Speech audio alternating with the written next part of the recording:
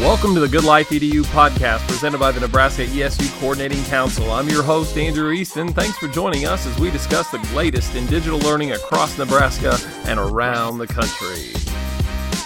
All right, I'd like to welcome everybody back for another episode of the Good Life EDU podcast. And we are going to start a 3-week kind of mini-series here as a lead up to the Nebraska Future Ready Conference that's going to be taking place on June 14th and 15th this year.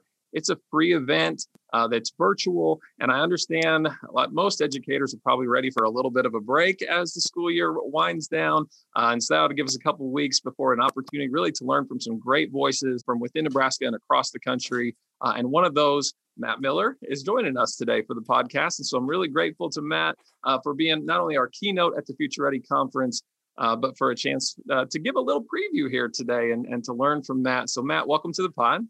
Hey, thanks so much for having me. I'm excited to chat. Yeah, and I've just been so grateful for all of your efforts. I can tell over the course of the past year as I see you on socials and in different spaces leading and helping support teachers. And that was really one of the reasons we wanted to reach out, because we know that you've grown and learned a lot, I would imagine, over the course of this past year in all the different scenarios that have been playing out. And so Matt, could you give our audience a little better sense of kind of who you are and maybe a little bit of your story from what has happened in supporting teachers during the pandemic? Yeah, absolutely. Well, I started out as a high school Spanish teacher, just regular classroom teacher here in West Central Indiana, teaching at little bitty schools, like the one I taught at most recently, graduating class of 32. So I'm sure that you've probably got some like that in Nebraska. Oh, yeah, that's part of our population for sure. Yeah, like we had to drive your tractor to school day, if that sort of gives you a picture. So I know that probably is near and dear to some of the hearts of some of the people listening to this. So taught in public schools for 11 years, actually. Actually got into education. I wasn't an education major. I was a journalism major. I was going to be a newspaper reporter. And I did that for about 3 months and realized I hated it. But my wife was a teacher, and there was just something about being in a school. And so I made the switch. And about 3 or 4 years into, probably closer to 3 years into my teaching career, I was teaching, like real traditional, by the textbook, worksheets, workbook pages, like, all of those things. And I started to develop this secret. And it was a secret that my principal didn't know and that my fellow teachers didn't know. But all of my students knew this secret. And my secret was that the students in my Spanish classes couldn't speak Spanish, which is kind of a problem if you're a Spanish teacher, you want them to speak Spanish and all. And so I kept thinking, babies can learn how to speak a language without doing verb conjugation drills. There's got to be a better way to do it. And so kind of bigger picture, what I was wrestling with was this traditional approach that everybody seems to use isn't working.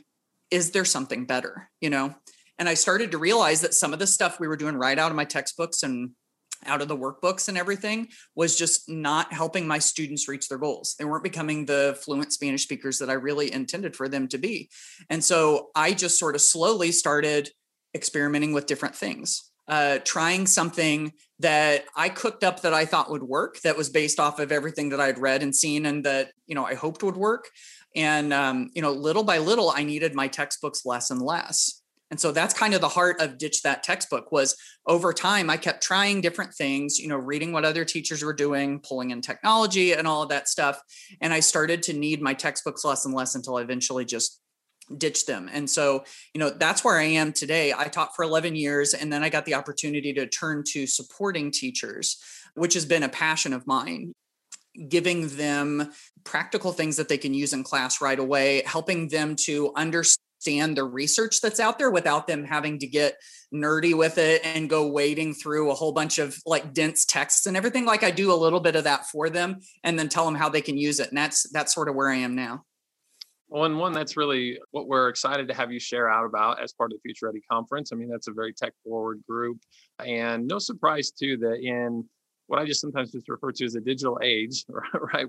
That we are not looking to as a place that these learners are going to end up in the future, but they're living in now and have for quite some time, that we would need to incorporate technology well in the classroom to optimize the learning that's taking place there. And so that said, wow, has that changed from Yeah. what it maybe looked like, 5, 10 years ago to now in terms of technology integration. And this year has done so much with that.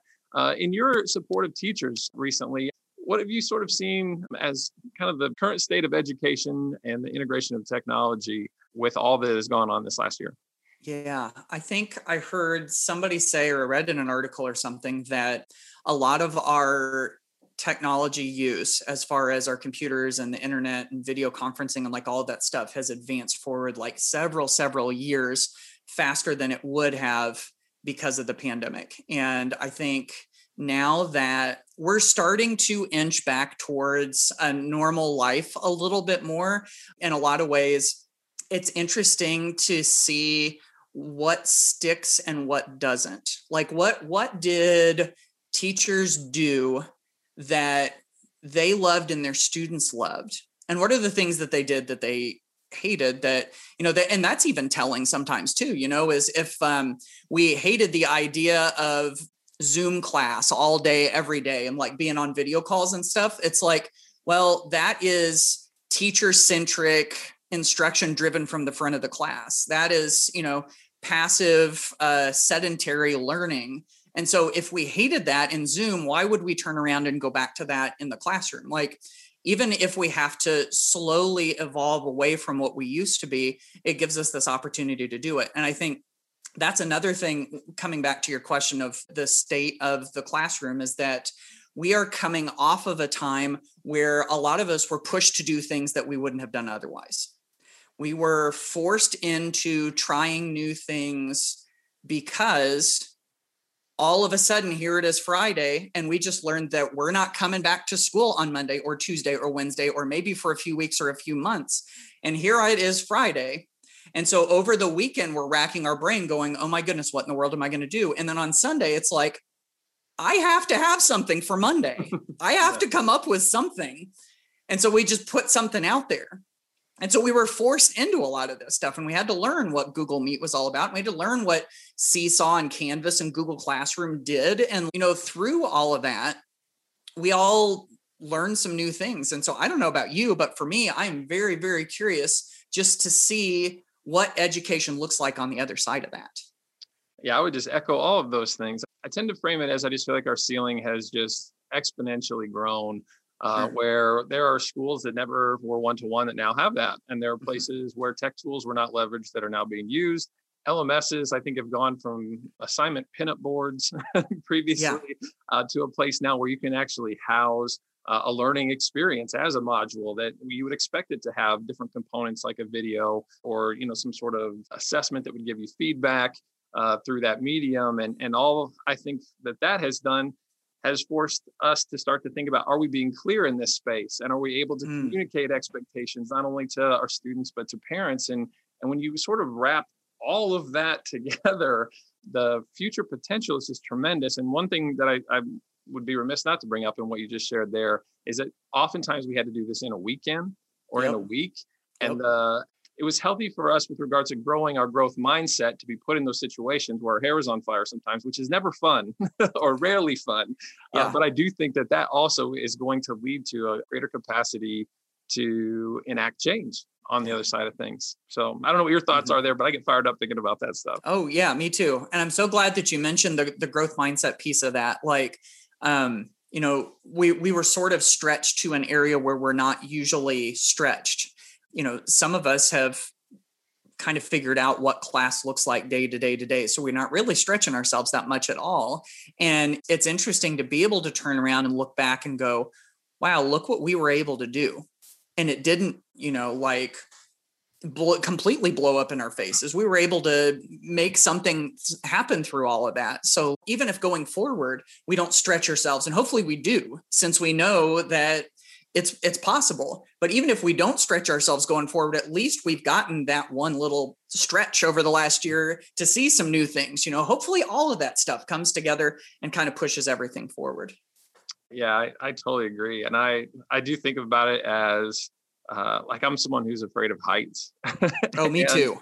And I through hiking and things I'll creep closer to the edge and just stare at it for a little bit. And I think that uncomfortableness is sort of breached in that fashion sometimes. It's less about being a risk taker and more about having a rich risk history, is how I like to think about it. And I like so that. we've navigated that, right? Like we've been in those spaces, and it's really fun to consider what it will look like moving forward. Yeah. And so that said, just following you through socials and everything else, in a period where it seemed like a lot of people were ramping down, it seemed like you were ramping up and really did a lot of great things in support of education over the course of this past year. And so in the midst of that was obviously your most recent book, Tech Like a Pirate. Mm-hmm. And so can you, speak to a little bit of where your thoughts were as that was all coming together? Oh, yeah, absolutely. That's a whole story in and of itself. So the book, Tech Like a Pirate, if anybody's not familiar with the book, Teach Like a Pirate, then that title will sound really strange. But Tech Like a Pirate is kind of a spinoff from Dave Burgess's book, Teach Like a Pirate, which, at its heart is basically saying, don't just teach a lesson, create an experience. How can you make class memorable? How can you get students excited about coming in? How can you engage them once they're there? And the more I dove into that, the more I found that there's lots of research that supports that. Like our brains light up like a Christmas tree whenever we're engaged in that way. And so I wanted to write a book about, kind of like following up that idea. If we want to not just teach a lesson, but create an experience, can technology help us do that effectively? Can it elevate our ability to do that, whether you're elevating the experience or elevate the learning that's going on or whatever? And I found that the answer to that was absolutely yes. And so that's what the book is all about. It gives, I think, like 7 or 8 different areas where I've seen a whole lot of potential for creating memorable learning. There's like, from me and the other teachers that I've worked with and everything, it's like, these are some of the areas where if you want to engage kids in meaningful learning, we've seen huge, huge success in it. And so it just gives lots of practical ideas about that. And an interesting story around that book was the release of it, because it came out, I can't remember if it was I think it actually came out in the beginning of May. And so at that time, we were knee deep in the pandemic. And I think a lot of people who had written books that were scheduled to be released at that time were asking themselves, am I doing the world a favor by putting this book out into the world at this moment? And I know there were books that were held because the answer to that was, not that I don't believe in the message, but I don't think this is the right timing, so they held those books back. I talked to my publisher, Dave Burgess, and we both came to the belief that this was exactly what people needed right now. Teachers were trying to figure out how in the world this technology works or try to get more out of it, right? And B, teachers and students were like devoid of joy. I felt like, that whole idea of joy and engagement and laughter and fun and wonder and curiosity, like a lot of that stuff during pandemic era learning, during the height of the pandemic when we were still trying to figure things out, we reverted into what can I get assigned to them tomorrow instead of how can I engage them? Because it's hard to make things interesting and fun and engaging when all you're trying to do is just survive. It's like you're on a boat and somebody throws you off of the boat in the middle of the night and you go underwater. And what's the first thing you need to do? You got to get to the surface and breathe. We were in get to the surface and breathe mode at that point. And so once we got to the surface and we got that big gasp of air, it's like, okay, now what do we do? And that was the moment in May. I felt like that was the moment where we had sort of collectively gotten that first gasp of air, and it was time to go find land. It was time to swim to the shore and find land. And I kind of felt like that's what that book did in some ways. I think as you were talking there, it reminds me so much of being a first-year teacher. I think that many of us, that was our experience, that we're just trying to get ready for tomorrow. And it's tough to sometimes think about the experience and to see the work that you're already trying to do broadly enough to encapsulate that element as well. And so now I almost want to double back to where we were talking earlier. I don't think that that's any less applicable today, just because we're not where we were last year, where we're fully remote. or distance, depending on what your verbiage is. And so could you maybe share, because you said there are about 7 or 8 things within the book, and not to give too much away, but a little bit of a preview that's of fine. one of those pieces that would both highlight what's in the book, but also maybe help stretch our thinking. Yeah. And funny you mentioned not to give too much away. I'm one of those people that's all about giving it all away. Like, for instance, if somebody goes to the companion website that's the companion to the book, if they go to techlikeapirate.com, they'll find that I have, and this was by design, I've given away as many free classroom ideas and free templates and everything on the website as I gave away in the book. Like, it's pretty equal. So if anybody wants to dive into any of these things, they can just go to techlikeapirate.com, and there's lots of good free resources there. But to give them a taste, like you were asking, if you're listening to this and want a little taste of what's in it, let me give you a few of them. For one, there's a whole chapter about social media and apps. Not necessarily because you have to go use TikTok in your class or you have to communicate with your students by Snapchat. Like, there's still lots of roadblocks and lots of reasons not to do some of that stuff, but we can use it as an inspiration for really engaging activities. For instance, I looked at Instagram stories. You know, if you're an Instagram user, you'll know that Instagram stories are where people put little pictures and videos, like little snippets of their day, into their story. And then other people can hit play on it, and it just plays through them like a slideshow. And it gives you a snapshot of what your day was like. And I remember looking at that and thinking, that would be such a cool formative assessment. Like, what if you're studying Romeo and Juliet and you ask students, what would Juliet's Instagram story look like in Act 2, Scene 2? You know, like, boom, instant engagement right there. Yeah. But you don't have to have Instagram to create that experience. That's the big part of that chapter, is saying you don't need the app to create the experience. Like, let's look at what the app does. In this case, Instagram Stories has like a slideshow of images and videos. Slideshow.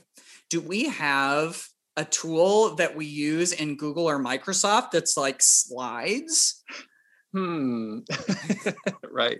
I think we do. Yeah. So I started to think, well, what if we could redesign slides to look a little bit like the Instagram interface, you know, the user interface. And so I made a slide template that looks like Instagram Stories, where students can drop pictures and videos on it, and boom. Now, all of a sudden, that slide presentation feels like Instagram Stories. That's just one of them. I've got lots of stuff about video, you know, having students create video, teachers creating videos. My big thought in that is, what if we made those videos feel more like YouTube? Use YouTube as an inspiration, you know, go out on YouTube and figure out what are the popular types of videos. There's a whole part that I go over, and I've got a big article on my website about unboxing videos. Andrew, have you ever watched an unboxing video on YouTube before? I have a 10-year-old daughter. I've watched unboxing videos before. What does she watch them unbox? That's what I'm curious about. Well, it's not a box. There's ones with Easter eggs. Okay, yeah, open up, and inside the Easter egg, it was either a squishy or a bath bomb was the most recent one that we watched. And they were the same thing, but people it was a competition to see who could get more squishies and bath bombs. I don't know why we watched this whole thing. Yeah. But we did. We were captivated. And you couldn't put it down. Yeah. Exactly. I mean, that's just one example. Like, I think those unboxing videos have like rich potential for students demonstrating understanding right there on camera, and it makes it fun. You know, so there's unboxing videos, there's top 10 videos, there's man on the street interviews. I mean, there's like all sorts of stuff that happens on YouTube that you could repurpose into a learning activity. Video, there's images, there's games, there's global communication, there's collaboration. There's one or two other ones in there. I can't remember off the top of my head, but that's kind of the gist. That's the meat and potatoes of the book right there. And what's great is it's responsive to what is culturally popular at the time, which I think good educators are always consistently trying to relate to whatever it is that the students then could sort of say, oh, this is similar to what I would do socially in some aspect. And I liked, as you were sharing there as well, just that sometimes I think, and I'll give an example from a mutual friend of ours, right? Tara Martin with Book Snaps. And initially everyone is like, well, I'm not going to put my kids on Snapchat. And so because we can't do that, then we're not going to do Book Snaps. And it's like, well, there are so many other apps or tools that repurpose to accomplish the same ends. And so I really appreciated your flexible thinking with regards to Instagram, because if you're like, well, we're not going to point students to a social media app, why not do it in slides? And so Mhm. that's a great way to not just say, well, I can't do this because of fill in the blank. Right. Exactly. In fact, I think Flipgrid is a great example of that. I kind of think, Flipgrid is kind of like the educational version of TikTok. Right. Short videos, built-in video editor. Like TikTok is very much like that. You can make the tall videos instead of the wide videos on Flipgrid. Like all of that stuff, it can really feel like that. And if kids' minds are already there, you mentioned this earlier that it was relevant to their lives. If somebody's looking at this and is going, yeah, but is this like research backed? Let me tell you real quickly what brain science says about this. Whenever our brains see something that we're familiar with, it engages this thing called the reticular activating system. That basically is our brain's way of saying, since I'm familiar with this, whenever I see it out in the wild, I'm going to notice it bigger. For instance, whenever you buy a certain kind of car and you start driving on the road and you realize, oh my goodness, there's a whole bunch of those cars all over the place. When did everybody go buy the same car that I did? It's because they've always been out there, but now your reticular activating system is noticing it. And it's the same way with your students with the social media apps that they go to, in Culturally Responsive Teaching in the Brain by Zaretta Hammond. She touches on this too and says that's why culturally responsive teaching is so important. Whenever you understand your students' cultures and they start to show up in your class and you value them and students see themselves in your instruction, then all of a sudden it kicks on that part in their brain.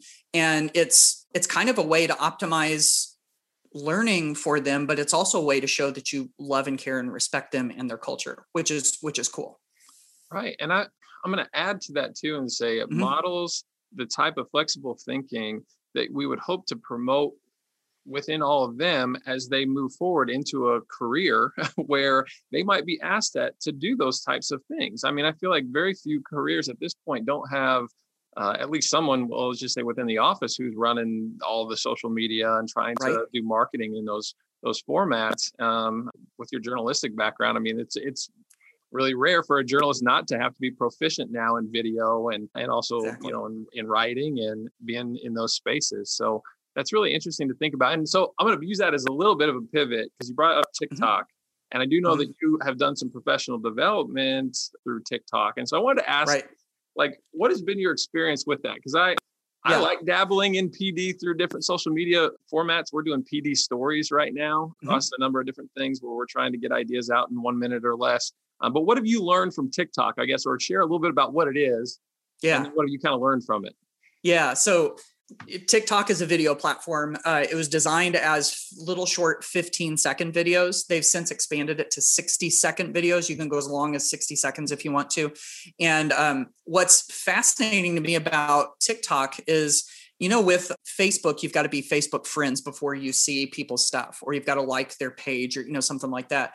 With Twitter, your feed is made up of people that you follow.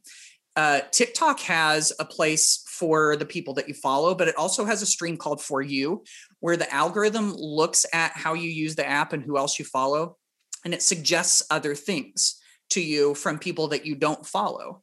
And so what's fascinating about TikTok is that someone can create a piece of content, and if it succeeds with the people that it follows, TikTok starts to push it out to people on the For You page. The algorithm created, algorithm suggested videos. And so someone can make something and it can really blow up and get seen by a lot of people because the content is good, because it has, all of the little statistics that they follow that show, the watch time is high, the engagement is high. I'm going to start pushing this out to other people.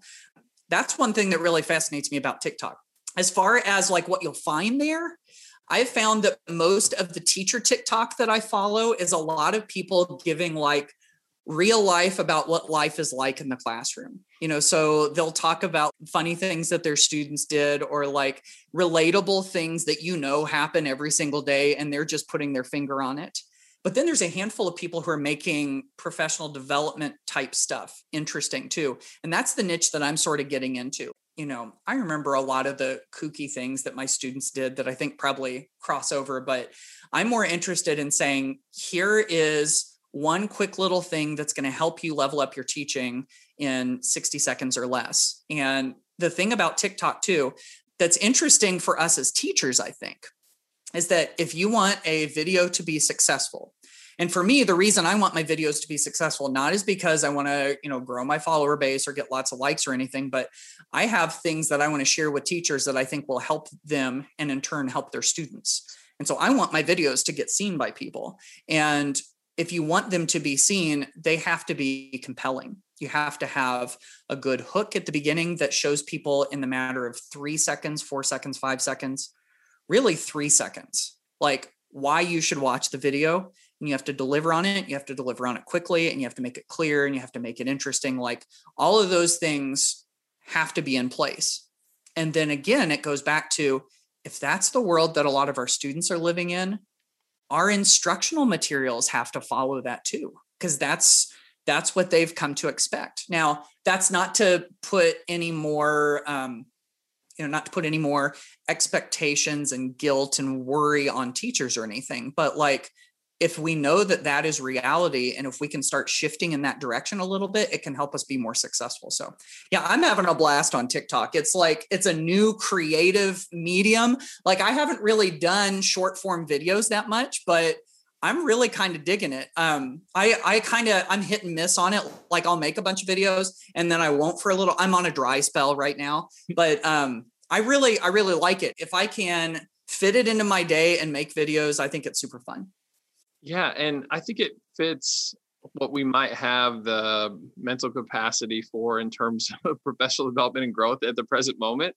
My self-care and wellness, I'm not sure I could sit down for another hour-long webinar or something along those lines. So for right now, just give me something that is 1 minute or less at some place where I'm already sort of actively at. And if I can take that idea, steal it, implement it tomorrow, it's going to be better. Yeah, for me professionally, but as you mentioned, for kids, which is tremendous. Sure. And within our organization, we've tried to do something similar with our PD stories, as I mentioned.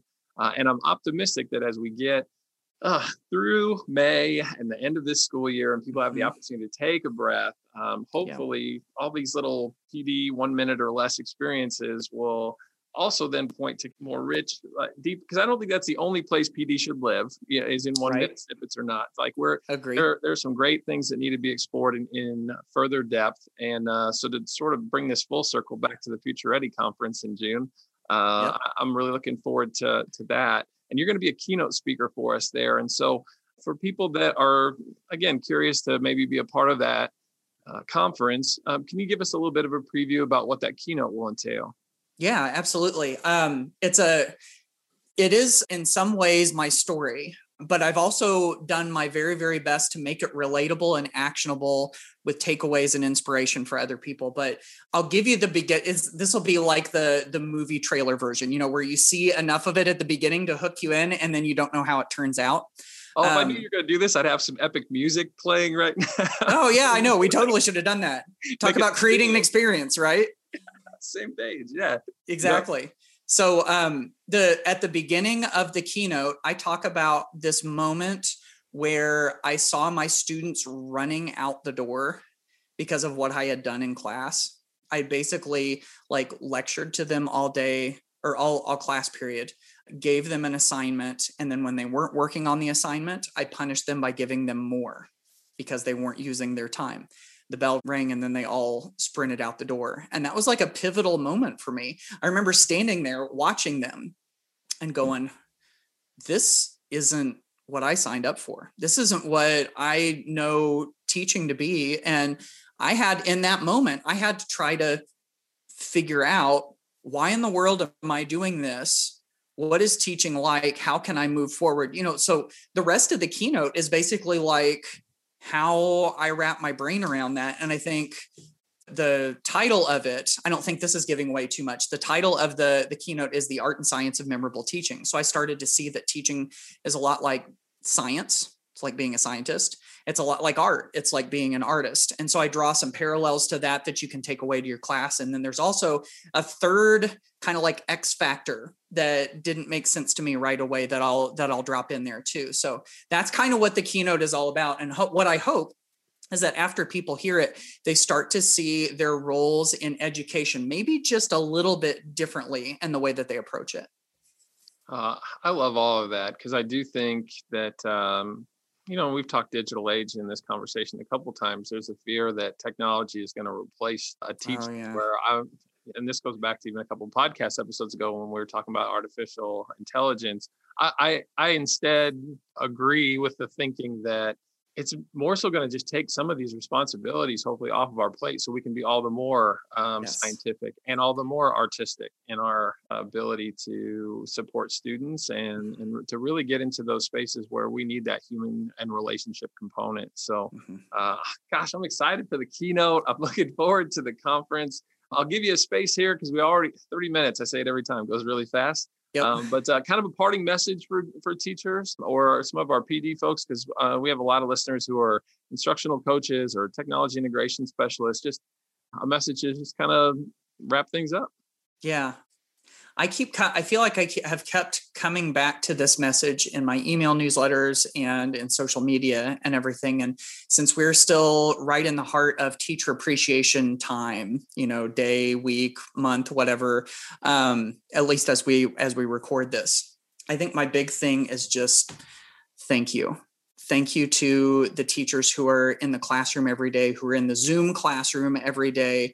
Thank you to the instructional coaches and the tech integrators and the professional development people who are supporting those teachers. It has been a year. It's been rough. It's been hard to integrate things. People have taken big leaps, and some of it has blown up in our faces. And sometimes we've lost our motivation. We've lost focus on our why. And we just thought that maybe it would be more fun to just stay in bed the next day. But we kept showing up for kids. We kept showing up for the teachers that we supported, and it's thankless a lot of times. So for whatever it's worth, from a guy who lives in Indiana to anybody who hears this, I just want to give a big heartfelt thank you. We see you, we hear you, we know your dedication, and just thank you so much for coming in day after day after day, because you never know how far that impact that you had on students, that you had on teachers. We don't know how far your individual impact reaches, but it's far. The ripple effects of it go a long, long, long way. So that's just what I'd like to tell people is thank you. And Matt, there in just a moment is why we're excited to have you be a part of our Teacher Ready Conference. So thank you so much for your time, for your advocacy, and we really look forward to seeing you in June. Yeah, I'm really looking forward to it. Thanks.